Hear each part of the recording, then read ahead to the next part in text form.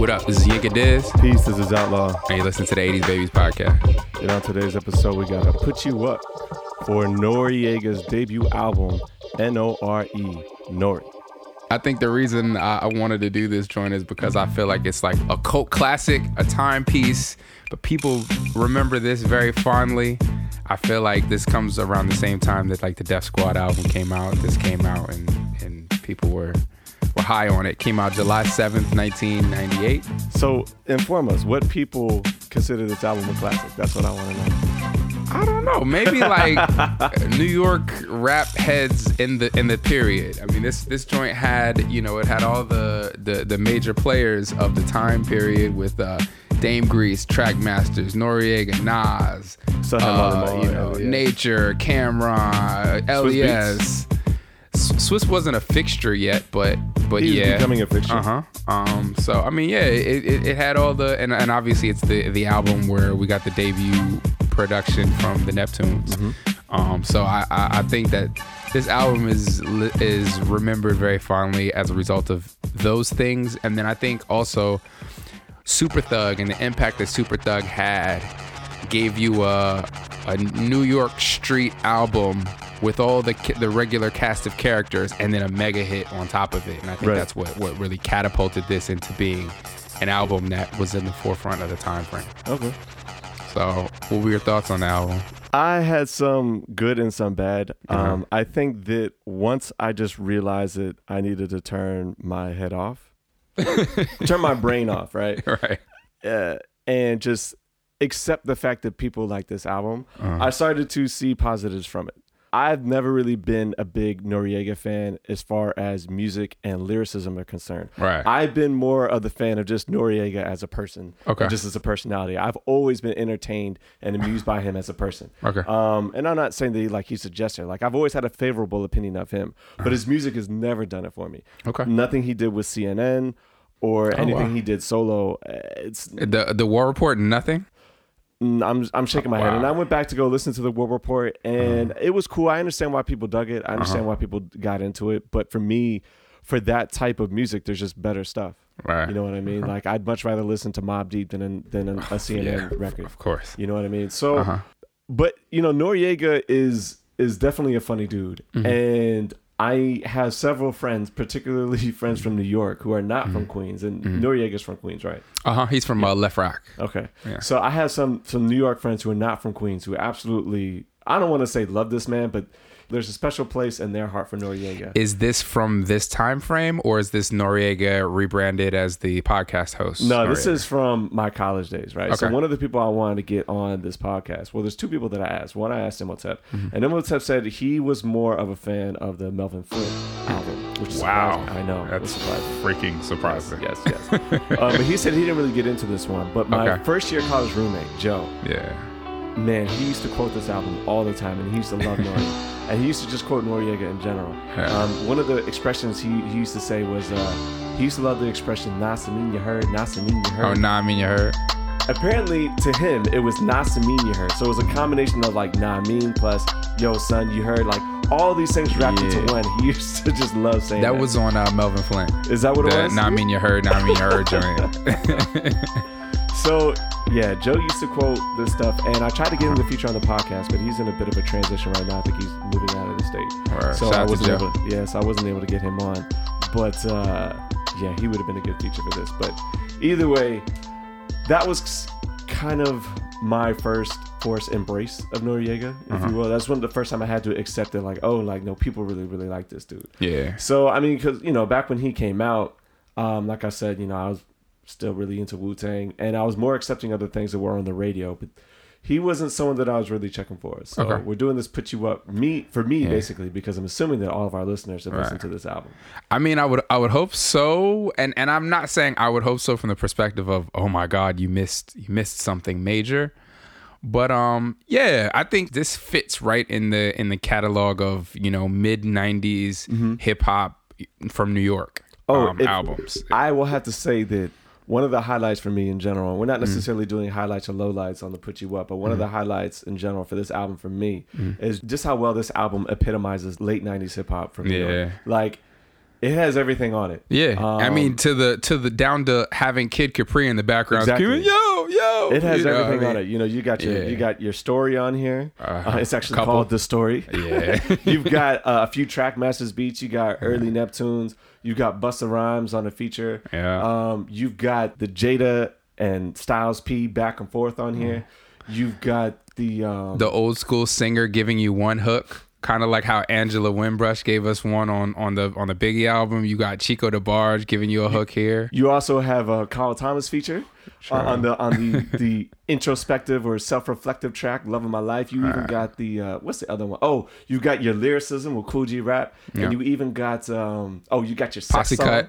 You got a Posse Cut. Yeah. You got a sex track, and there's one other thing. Oh, and you even have like something like gritty, almost like a Havoc or RZA type beat. They're not on here, but the Kurt Gowdy production, The Change. You know, you have a real gritty beat like that. So you have everything on here. And then you also have the phone call from prison. Oh, of I course. feel like that was on every 90s album. And then you've got the dude. You got the dude featured on this who I don't know where he's from. The Animal Thug interlude where they're just talking to some from the foreigner. Middle East or something. Yeah. Like there's literally everything on here. If you were a fan of late 90s New York hip hop, like it's got everything. So and I think, from that perspective, I did enjoy this. And I think he did it really well. One of the things about this album is we talk about how like it's not about what you know, but who you know.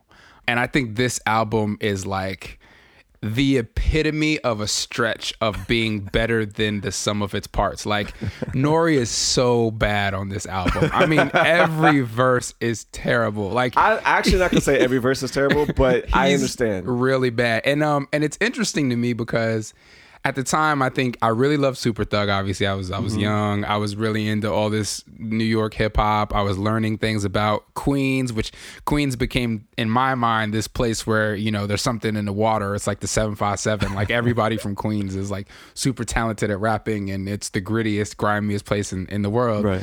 And you know, so this album I was really interested to hear it because I was such a big Nas fan and whatever else. But Nori's really not good here. I think it just goes to show, even in his later lives, that he just seems to be a really good guy. Yeah. And I feel like, you know, he got some of the best production out of the people he could get here. Okay. Some of the best features out of people that he could get here. Like, this is actually, if I go and I make a list of like Nas features, the Nas feature on here is going to be on my list. Okay. If I make a list of the best Big Pun features, this Big Pun feature on Banned from TV is going to be on my list. So like, I feel like people really gave him their best, and that pushed this album over the top to make people feel the way they feel about it. I can see that. I think Nori is like the epitome of that. Even now in his second life, all these folks come in to kind of talk and tell secrets about stories and stuff like that because he just seems like he was a real good guy. No, and I think he's very relatable too, particularly for people from New York who probably don't have a lot of lyrical talent. I think that they can relate to some of the things that he's talking about. So I think that from a pure poetic standpoint, you know, Nori is not on anyone's list of great lyricists. But in terms of pushing out a verse that someone can relate to what he's saying, I think he does a very good job of that. And certain parts of this album. So, but I say we just go ahead and get right into it. One more thing I want to mention on that vein before we cut. There was a skit on Corrupt's first album, the Corruption album, I think. It was either that or Space Boogie. It was one of his albums. We'll have to do a picture up because I have not heard either. Yeah, and he had a skit that was actually just an audio recording of Nori, and it was a phone conversation, and Nori had called him and said, "Hey, look, I heard you were coming to New York." He's like, just give me, you know, the time when you're gonna come, and I'll come and pick you up with some dudes. We got some guns or whatever. We'll put armor in your hand to make sure you're safe while you're here. Oh, okay. And I feel like that's not the only time I've heard a similar story about Nori and you know his, I guess, affinity to make sure that other folks are okay and taken care of. So. Right. All right. So should we just go into the track for track? Yeah. Let's do. Did you want to do your highlights? No, I'll talk about the highlights as we go through it. Okay. So the intro is just trash. Just not, it's nothing. It's like he's NRE. Thanks. Welcome. So let's just get right into Banned from TV then. One of my favorite posse cuts of all time. So first of all, is it actually a posse cut? By Carlos's definition, it is not a posse cut. By my definition, I think it is a posse cut. I think it is. I love the Swiss beats on here, and this was something that I remember. I remember hearing this beat all the time. I never knew the name of it. I think we actually did an earlier show, and I couldn't. When you mentioned Band from TV, I was like, "What beat is that?" And then when I went back to go play, I was like, "Oh yeah, everybody rapped on it." Yeah, even now. So there's been a lot of lore around this, and then now that Nori has his own show, he's also told multiple stories about this. One being that Swiss Beats made this long and elaborate beat for this, and that was the intro. And then Nori heard it and was like, delete all that other shit and just loop this. Yeah. And so that's how like that beat came to be, which is crazy because people still love that beat, and it is kind of repetitive. And remember Swiss Beats used to do that little scratching sound on every beat? Mm-hmm. It's such a Swiss beat. I think the sleeper on there is Nature's verse. Oh yeah, for sure. Nature just goes so hard on this. This is my favorite Nature off, verse. Right? Yeah. Oh, his verse goes regardless of rain or snow, sleet or hail. And then you get the Styles and Jada going back and forth. Yep. And then the story about Big Pun, where Big Pun wasn't supposed to be on this. So what is the story? And it was so apparently around this time, Big Pun was trying to get on everything. Okay. And some people. I posted something earlier or yesterday about how Fat Joe claiming that I'm not sure if I believe that nobody wanted to get on tracks with him. Yeah, anyway, I'm not sure if I believe that. So Pun used to try to get on everything. So apparently he was trying to get on Nori's album, and Nori was like, "Yeah, I'm gonna get you on a track on my album." And so apparently what Nori said was he would like sleep in the studio. So Pun like slept in the studio, woke up when everybody was done. And when Nori came back to the studio, Big Pun had recorded a verse on the song. Mm-hmm. He wasn't supposed to be on it. And then Nori said that the verse was so good that he just left it there. I mean, it's Pun. But yeah, love Pun. Any thoughts on this track specifically? So, all right. I've said before how Joe used to quote Nori. And if Joe were here, I would have brought two things into the studio to record this episode. I would have brought in a bottle of Hennessy and a bottle of tomato juice. Yo, let me tell you, Noriega's verse on here, right? He starts it off like, so bad, there's two ways into the hood, one way. And he's like, let's get loose, drink a Hennessy straight with tomato juice, right? Yeah. And Joe used to quote these lyrics all the time because they don't make sense. They make no sense. So the two ways into the hood, one way. I actually understand it now. At the time, it made no sense to me, right? I was like, if there's two ways into the hood, one way, like how does that work? I thought he was saying the first way is this. It made to me. What I see it is like, there's two different ways to go into the hood, but they're both one direction. So it's like everything is going in, nothing's going out. That makes sense to me now. That did not make any sense to me in college. It didn't make any sense to Joe either, which is why we always used to laugh at it, right? But then he says like, get loose, drinking Hennessy straight with tomato juice. It's like, how can you drink Hennessy straight if you got tomato juice? Right. Makes no damn sense. And who the fuck drinks Hennessy with tomato juice? Is that a thing? I've never heard of that. Maybe that's like a Bloody Mary concoction? Maybe? That's odd, yo. But yeah, you are 100% right. I listened to it this morning, and I realized that the way my brain works is it just filters out Nori verses. So like, I didn't even realize how bad the verse was. Then I heard it this morning, and I was like, mind you, Cam was on there at a time when it was mixtape Cam. People thought higher of Cam at this point in time than I did. Sure. So Cam, to me, he also wasn't as good as the other folks on this track. Right. But Nori was actually bad on this track. And it reminds me because when they did the Drink Champs episode, I think they had Nature or somebody on there. And he was like, yeah, I went in too though, right? I went in too. And everybody was like, yeah, you were spitting. Like, you could tell nobody wanted to tell him that he was not good on this song. Oh, man. Hilarious.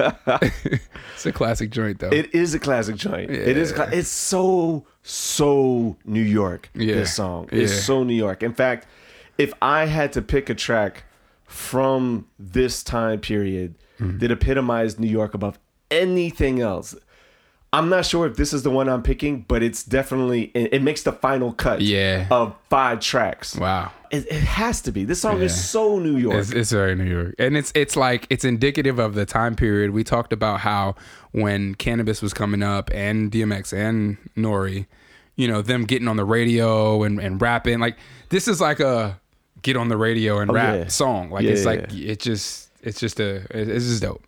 Anyway. But that's it for me. It's a great way to start the album. Yep. I mean, just skip the jump off, go right to this. It's get perfect. rid of the jump off. Anyway, I feel like I am going to have issues restraining myself from making this a classic. So maybe in the end I'll have to, just because I feel like it's not, after listening to it. It's definitely not a classic. No, but I can understand why it's a cult classic. I totally get it. So moving on to Love of My Life. This is the one featuring Carl Thomas. Yep. Several things. I don't think this is a very good song, but I also think that this is Noriega's most relatable verse. I think the idea, like, he's talking about the sneakers that he wanted to get. He's like, yo, I was a thug. I sold drugs. Wasn't proud of it. That's just what I want to do.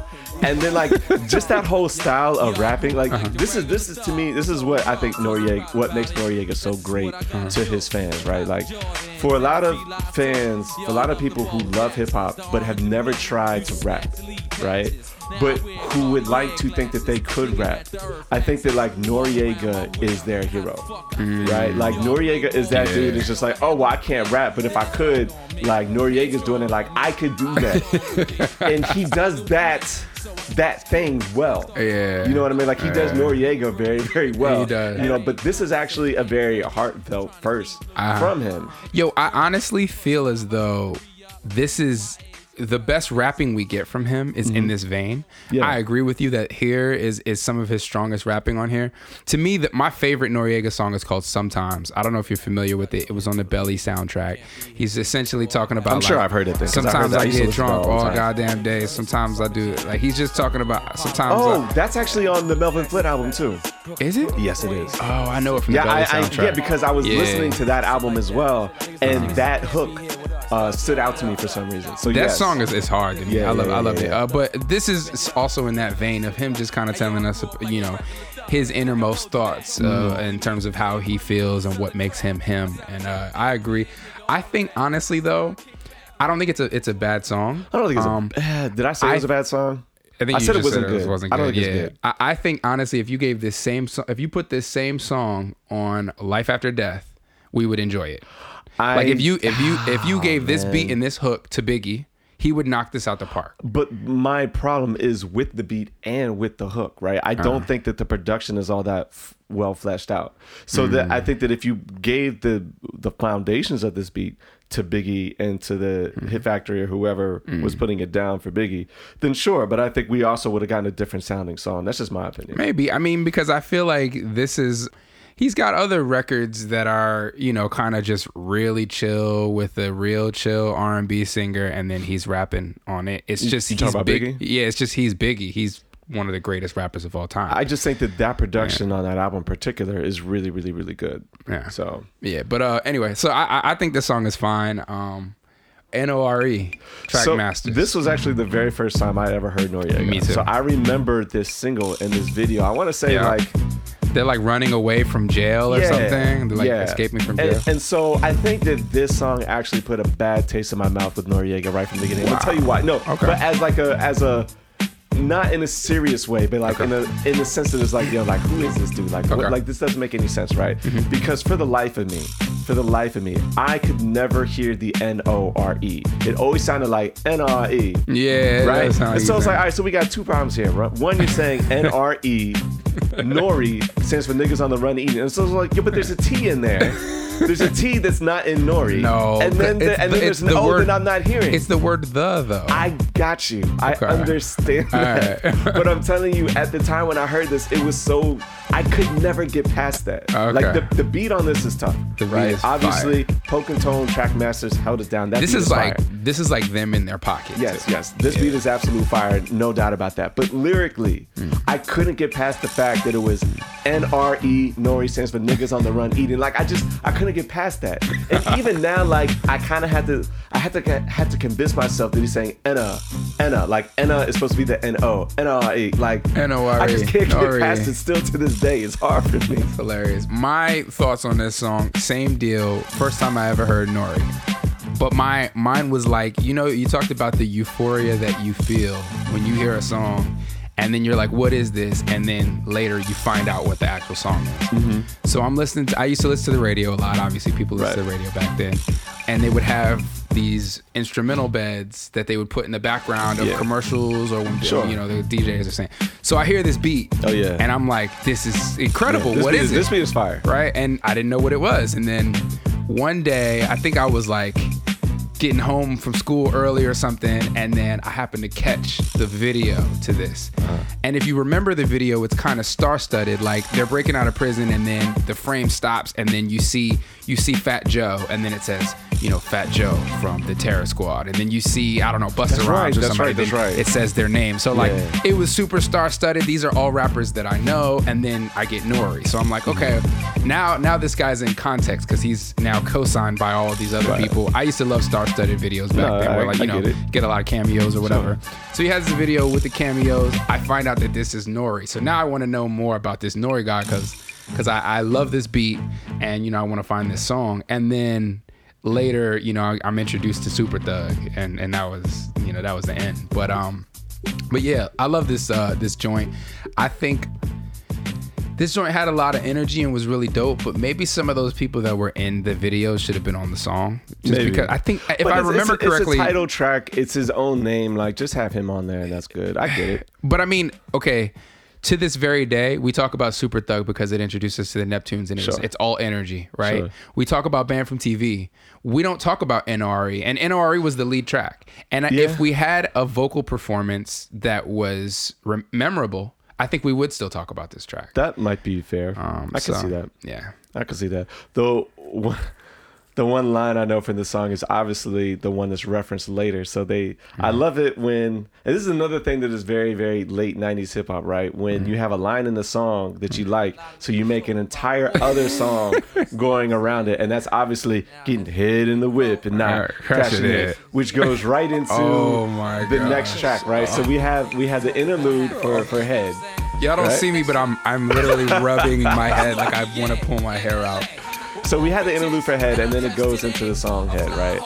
And wow, like, talk about some young kids who is just like discovering Head, and it's like, hey, what a novel concept to talk about it. You know what's really sad about this song? So the first time we ever hear Fabulous is actually on a Noriega freestyle. Oh, was it? Yeah. And Fabulous obviously must have obsessed over this. Sure. And decided to make half of his career about getting head. There's no one who has better one-liners and punchlines about getting head than Fabulous. No one. He's obsessed with it. And maybe he heard this album and that was what really made him care that much. I think in fairness, right?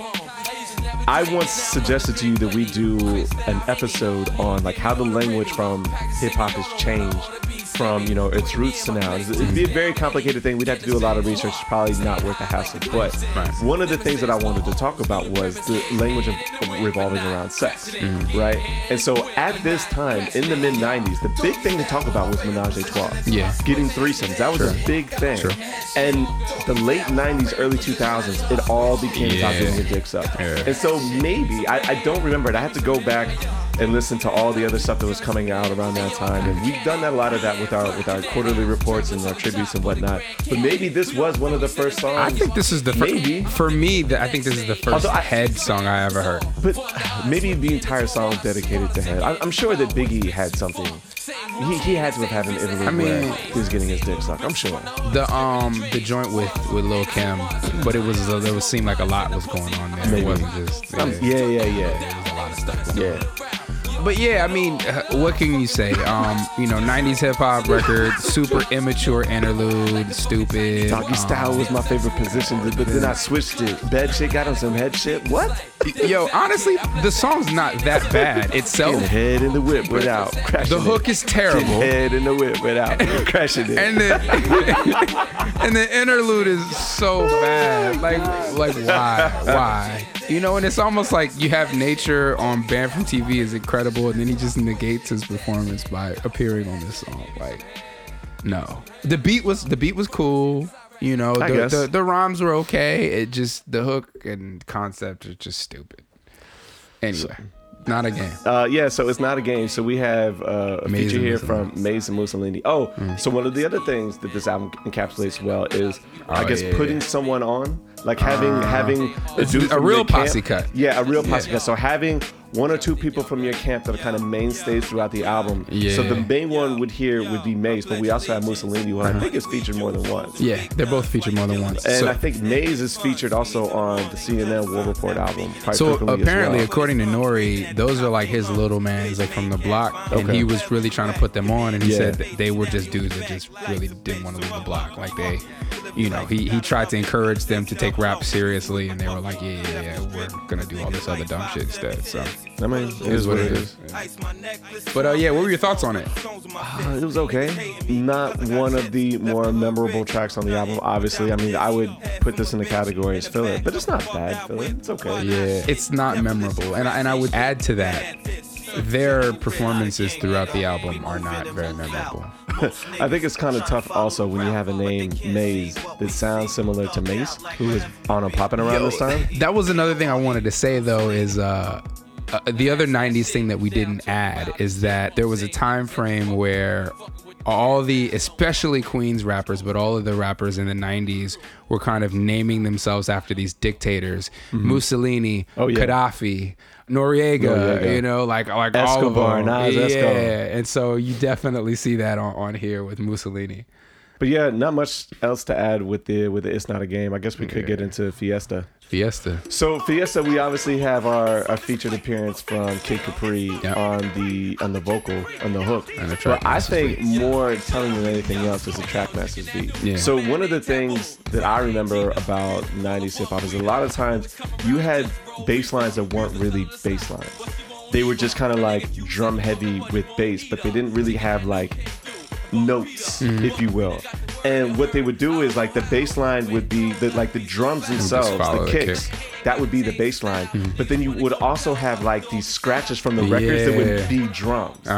You mentioned the Swiss Beats did Swiss that, but used to do it all the Trackmasters time. did it a lot. Trackmasters did it so too. like the beat on here, as it ends like it's like a 16-bar loop, you have the and it acts as a drum, and they used to do that a lot. And this beat from the Trackmasters really epitomizes a lot of that sound, a lot of that feeling, I think. Yeah. So lyrically, I don't think there's really much to add. I think though that if you wanted to go through and dissect this beat from a musical perspective, kind of like along the lines of what I was just doing, I think there's a lot that you could pick apart here. I think the other thing to add here is that this was a party record in 1998, right? Like it's obviously supposed to like have the energy. Did you party to it though? I don't ever remember partying to it. No, but I was a kid. Like I think this was supposed to be a party record for people that were like our age when this came out. Right. You know what I mean?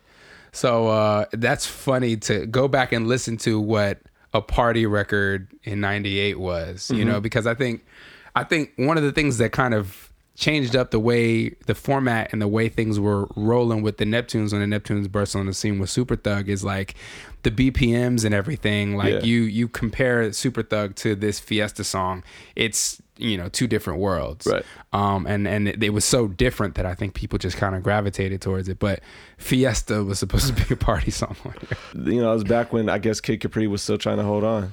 I mean, he was later on the Jay-Z album that came out this year. Yeah, no, he was. That was on the Doon Doon Doon. Yeah, he produced that one. Doon Doon Doon. He did. He did not produce this one. Oh, yeah. That's one of my favorite lines is on that. It's like life's like a treadmill.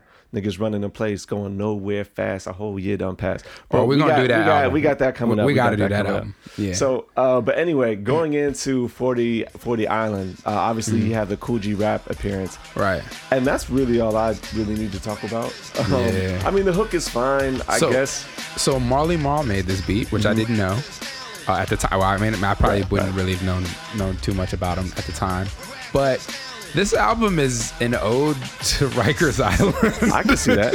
Like, this is some shit I know nothing about and would not want to know anything about. But it's just kind of wild that it's like, this is a mainstream popular album and like these cats are all telling the story of, yo, Rikers Island, this is what you do when you get out. When you get in and you walk up to your bunk, blah, blah, blah, Well, I also want to know, what is Iraq?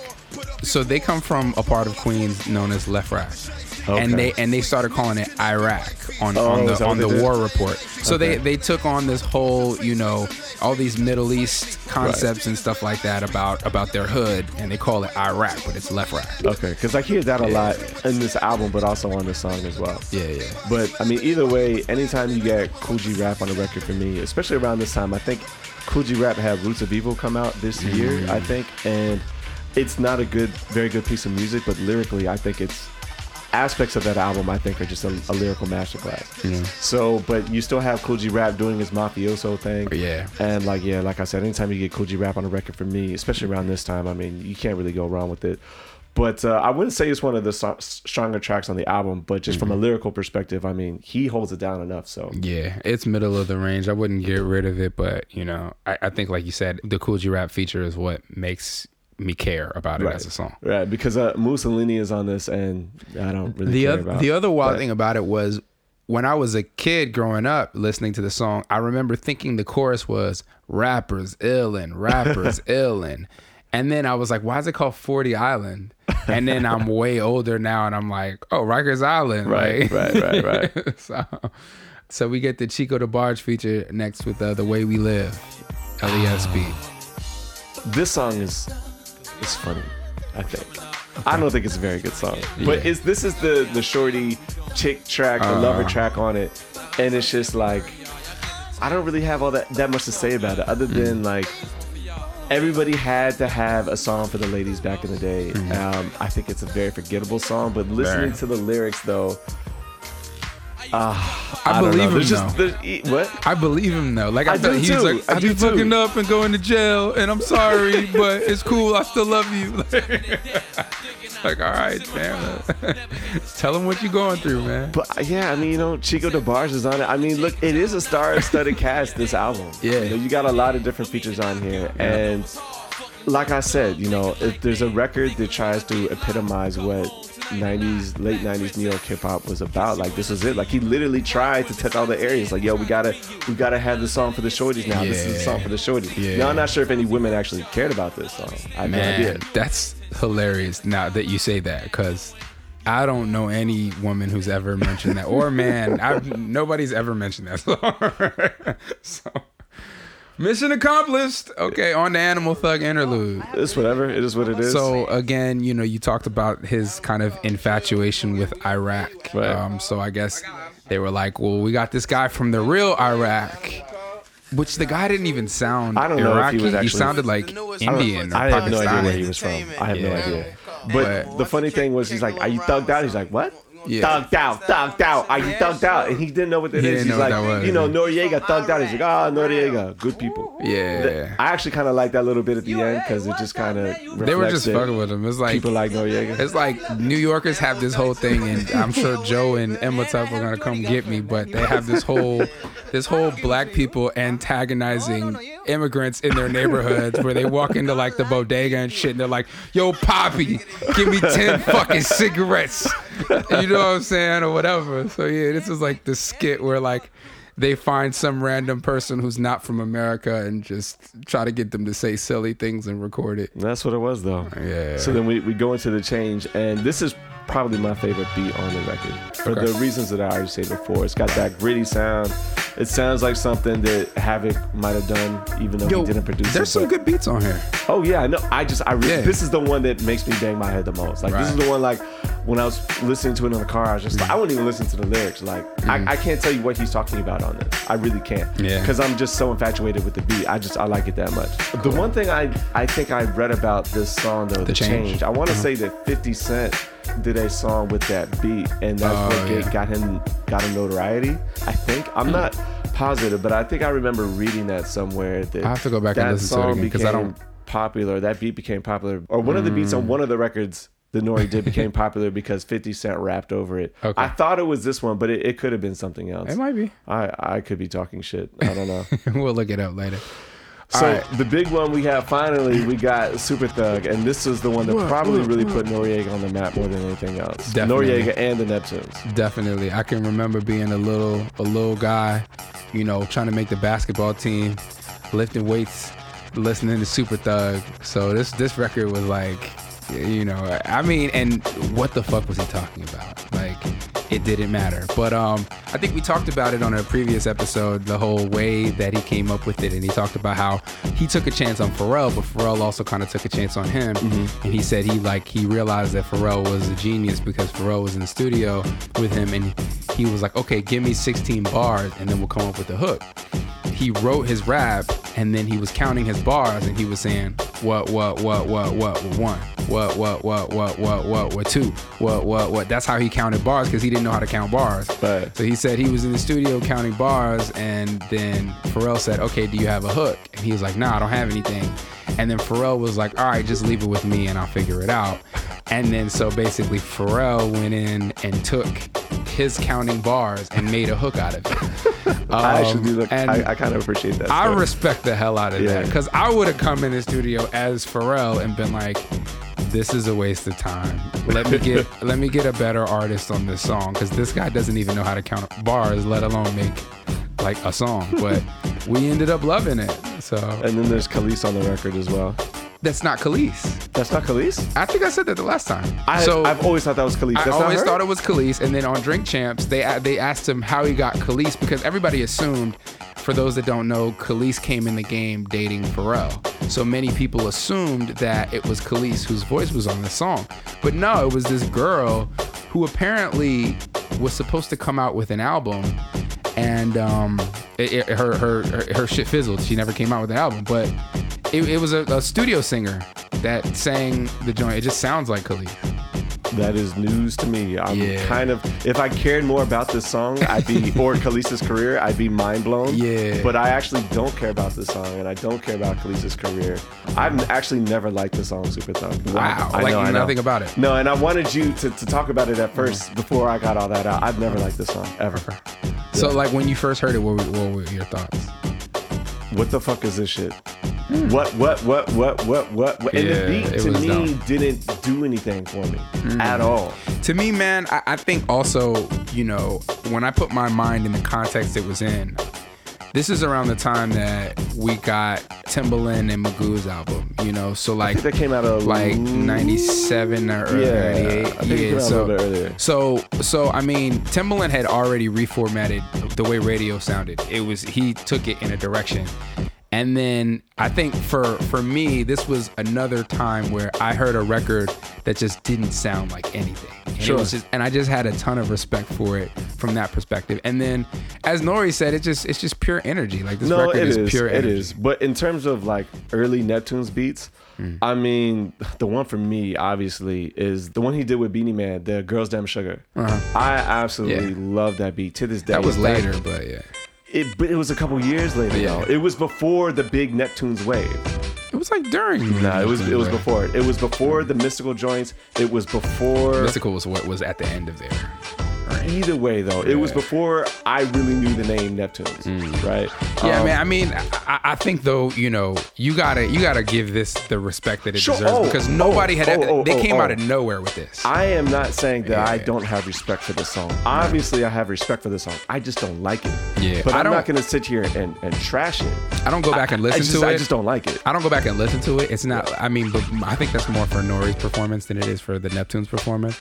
But I just definitely respect how they came on that joint. I mean, this is a song for me that's like, when I'm DJing it, I can only play like, 45 seconds. Like, I'm starting off the hook, and then halfway through Nori's verse, I'm cutting to another track. Yeah. Whereas Girls Damn Sugar, or even the joint with the Old Dirty Bastard, the Hey Dirty Baby I Got Your Money, and that one does have Khalees on it. That it does. That's definitely Khalees. Even that track, I'm playing more of that song than I'm playing this one. I might not play either, to be honest. But yeah. I respect it for what it is in terms of as a period piece. It's something that really changed music, and it introduced us to the Neptunes. It did for sure. We can go to the next one. So the best thing about The Story to me is the fact that it's called The Story. This song is not good. It's not good at all. I tried to sit here and pay attention to it.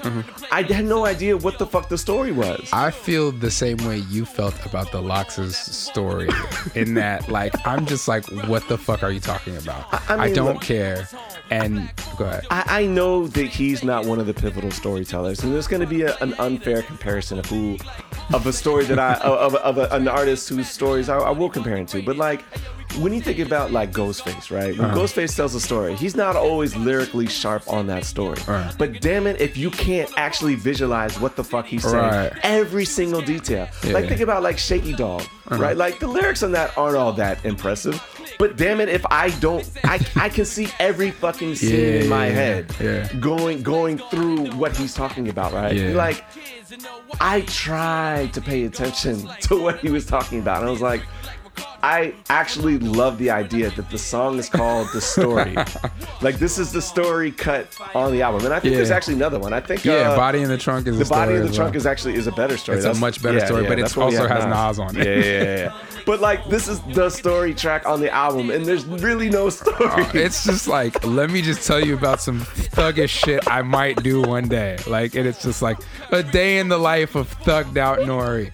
No, my guy. Like, But, you know, again, like you said, this is a 1998 album. He's giving you the girl joint. He's giving you the story joint called The Story. And it just is what it is. I like the beat. I think this LES beat was better than the one with Chico the Barge on it. Yeah, I would agree with you there. There's several beats on here that if you gave them to Mobb Deep, they would be songs we would actually talk about. Oh, yeah, sure. Yeah. I think The Change is something that we would have been talking about. Like, the first time I heard The Change was when I went to go listen to this album, right? Like, man, that beat just goes so hard. The back half of this album has some bangers in terms of, like, street New York hip-hop beats. It's just that he doesn't really do much with them. So we can go to the next one. So this is another one where I think it's kind of relatable. Like, the whole, like... I'm from Puerto Rico.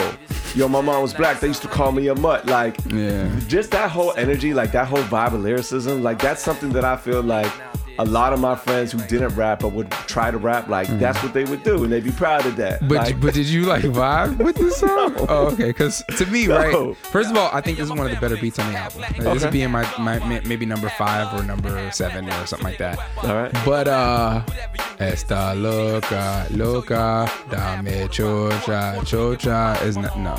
Like, what is this even about? Like, this isn't about anything. It's just a dope beat, and then he's kind of telling us stuff about himself, I guess. Yeah, no, pointless. I feel like almost every record, if not all the records that only have him on them on this album, are pointless.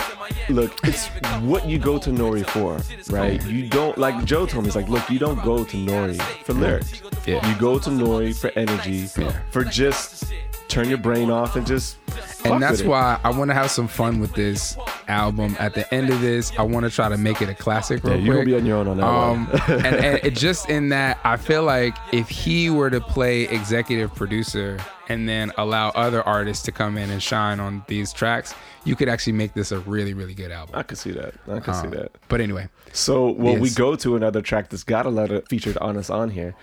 We've got the Flip Mode Squad. We got Busta Rhymes and Split Star, who I'm not sure if Split Star is the one I would have featured.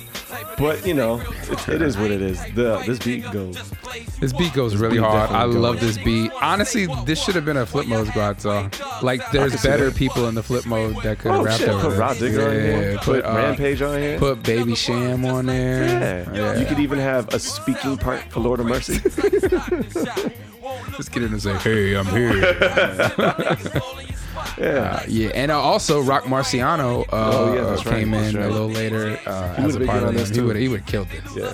Yeah. But yeah, really good beat. Nasheem Merrick on it, a Queens producer out of the Hitmen. So dope. Did you want to? I don't really have anything else to add other than I think it's always dope to have Busta Rhymes on a feature.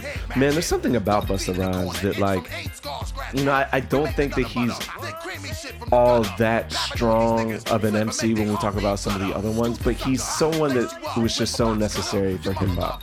I think he's one of the most versatile artists in the sense that I think that regardless of what type of hip hop you do, there's always a space for Busta Rhymes on the track. Yeah. Whether it's KRS-One, whether it's Biggie, whether it's Wu-Tang, whether it's Dre or Snoop or Master P or any of them, like Busta Rhymes can fit on any hip hop track, with the exception of maybe someone like UGK. But even someone like that, like Scarface UGK vibe, I'm sure that Busta Rhymes could figure out a way to fit himself on that track.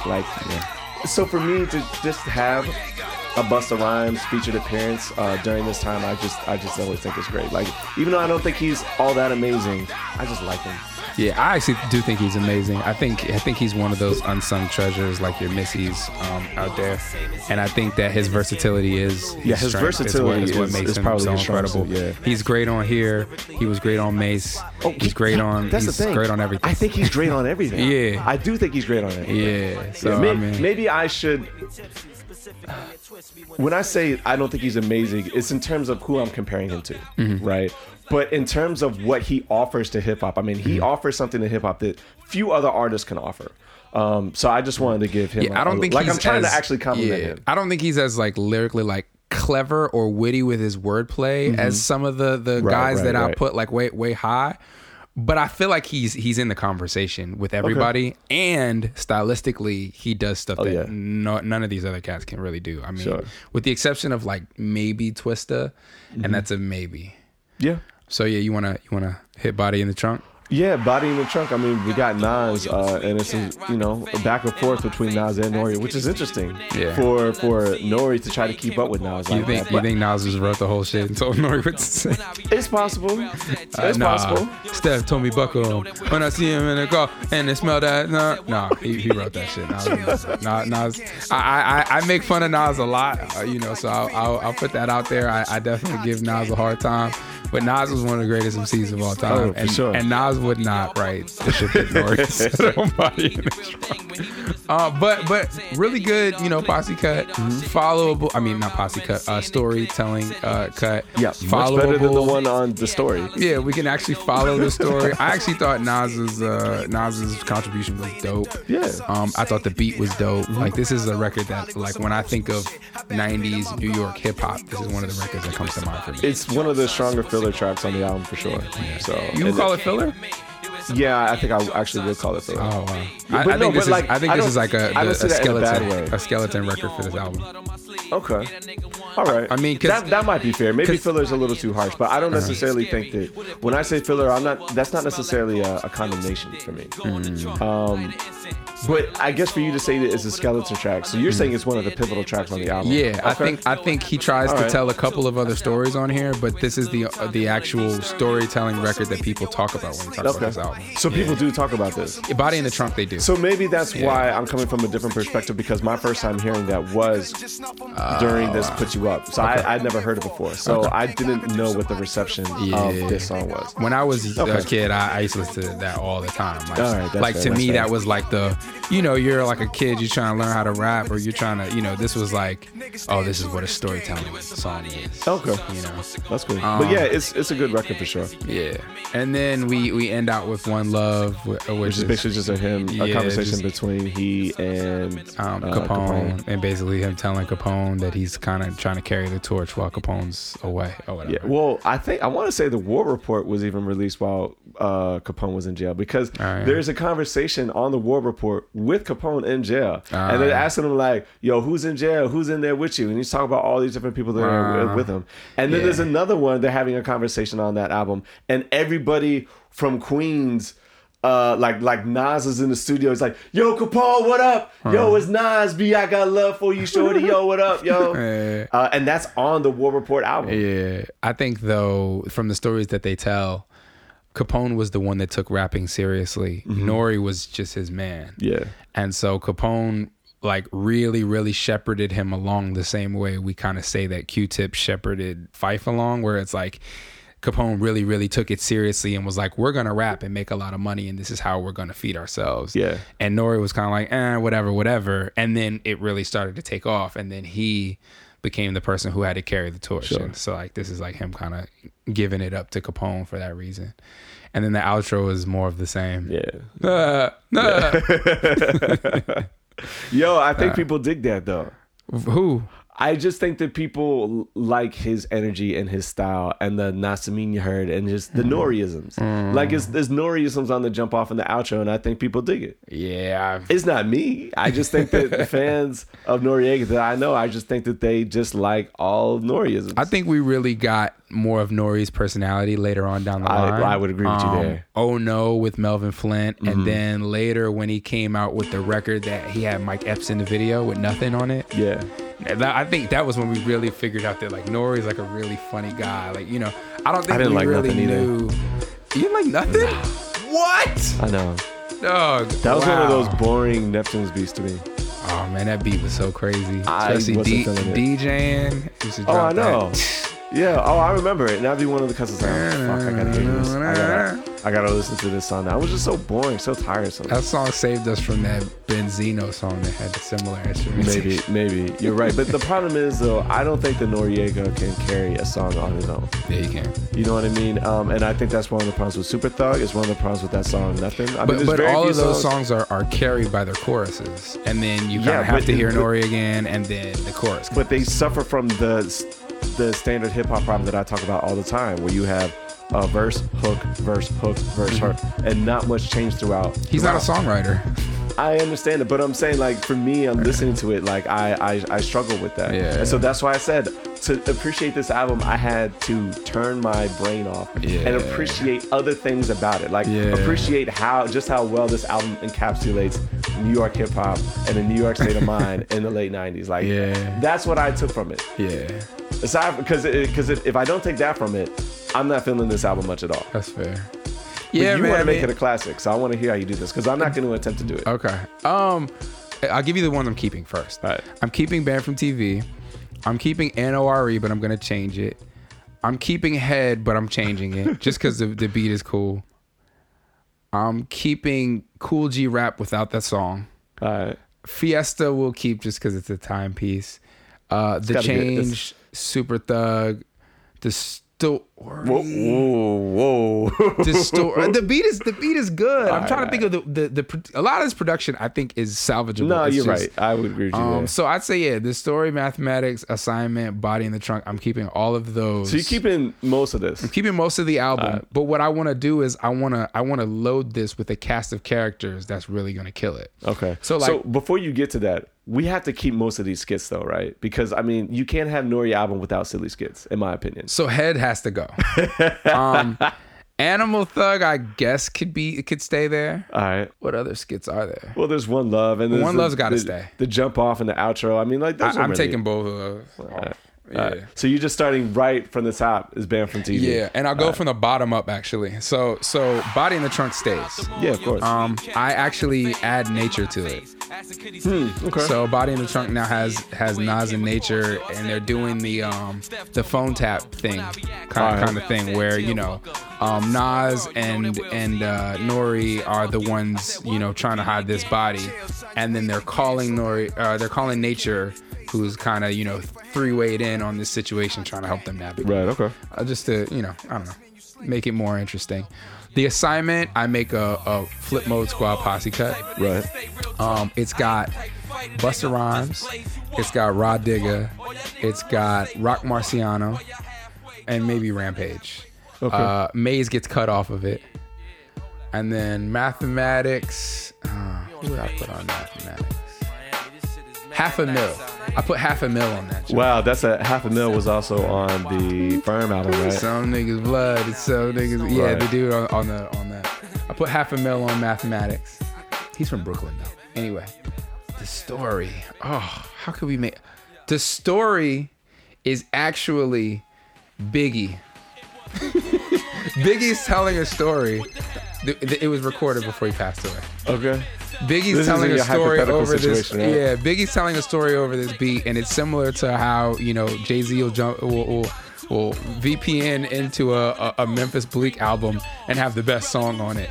The story is Biggie actually telling us a story, and somehow the story involves Nori. Maybe, I don't know, maybe Nori's pop from the barbershop or some shit like that. That is incredibly ambitious. I don't know. I'm trying to make it a classic, man. This is difficult. Super Thug. Super Thug has Mystical on it. Yeah, I actually like that. Okay. Yeah, The Change has Mobb Deep on it. Yes. Yeah. And let's see. The Way We Live. How do we make? Yeah, dude. I think you have to scrap it. Yeah. I think you have to scrap it and completely redo it, or just not even have a girl track on here. Although you said that like you believed him what he was saying.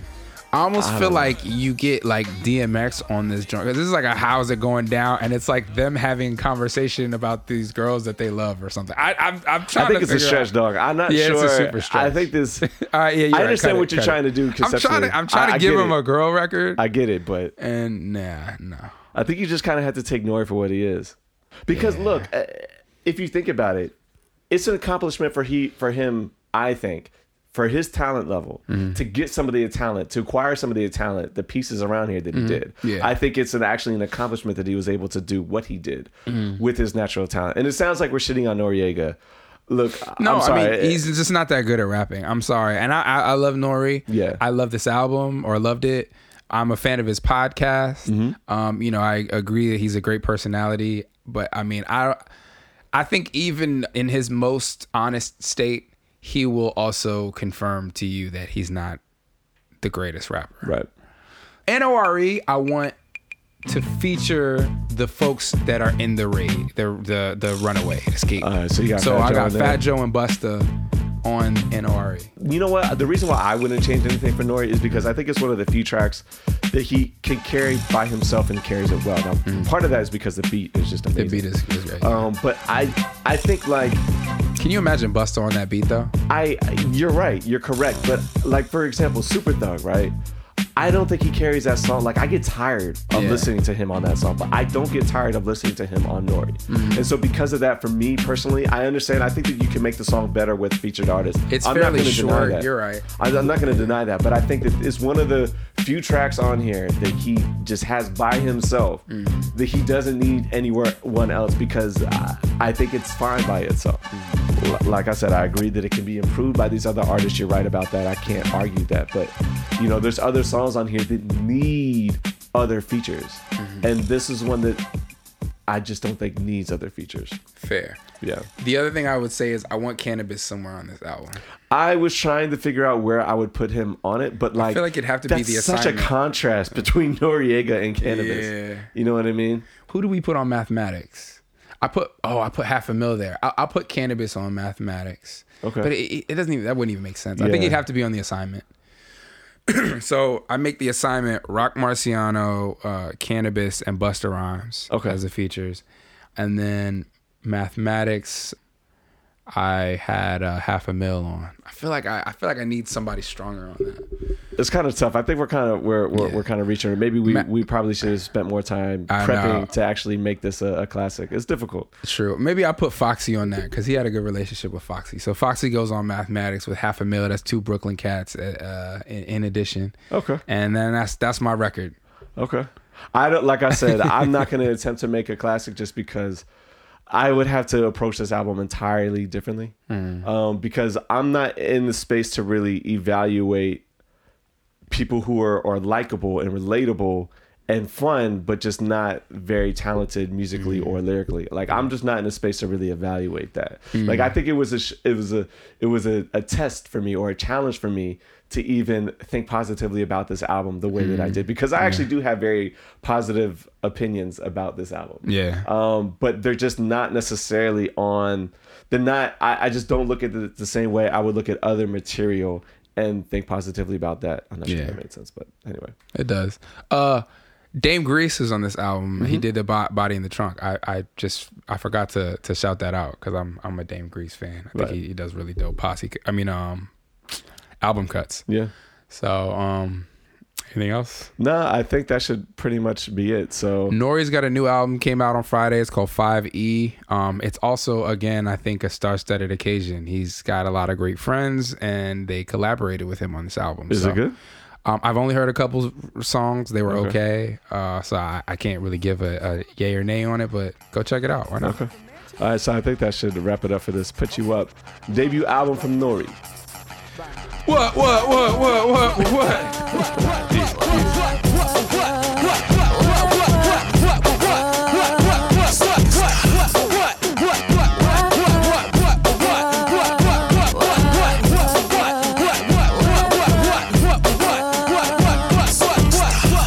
Hey yo, we like light a candle, run laps around the English Channel.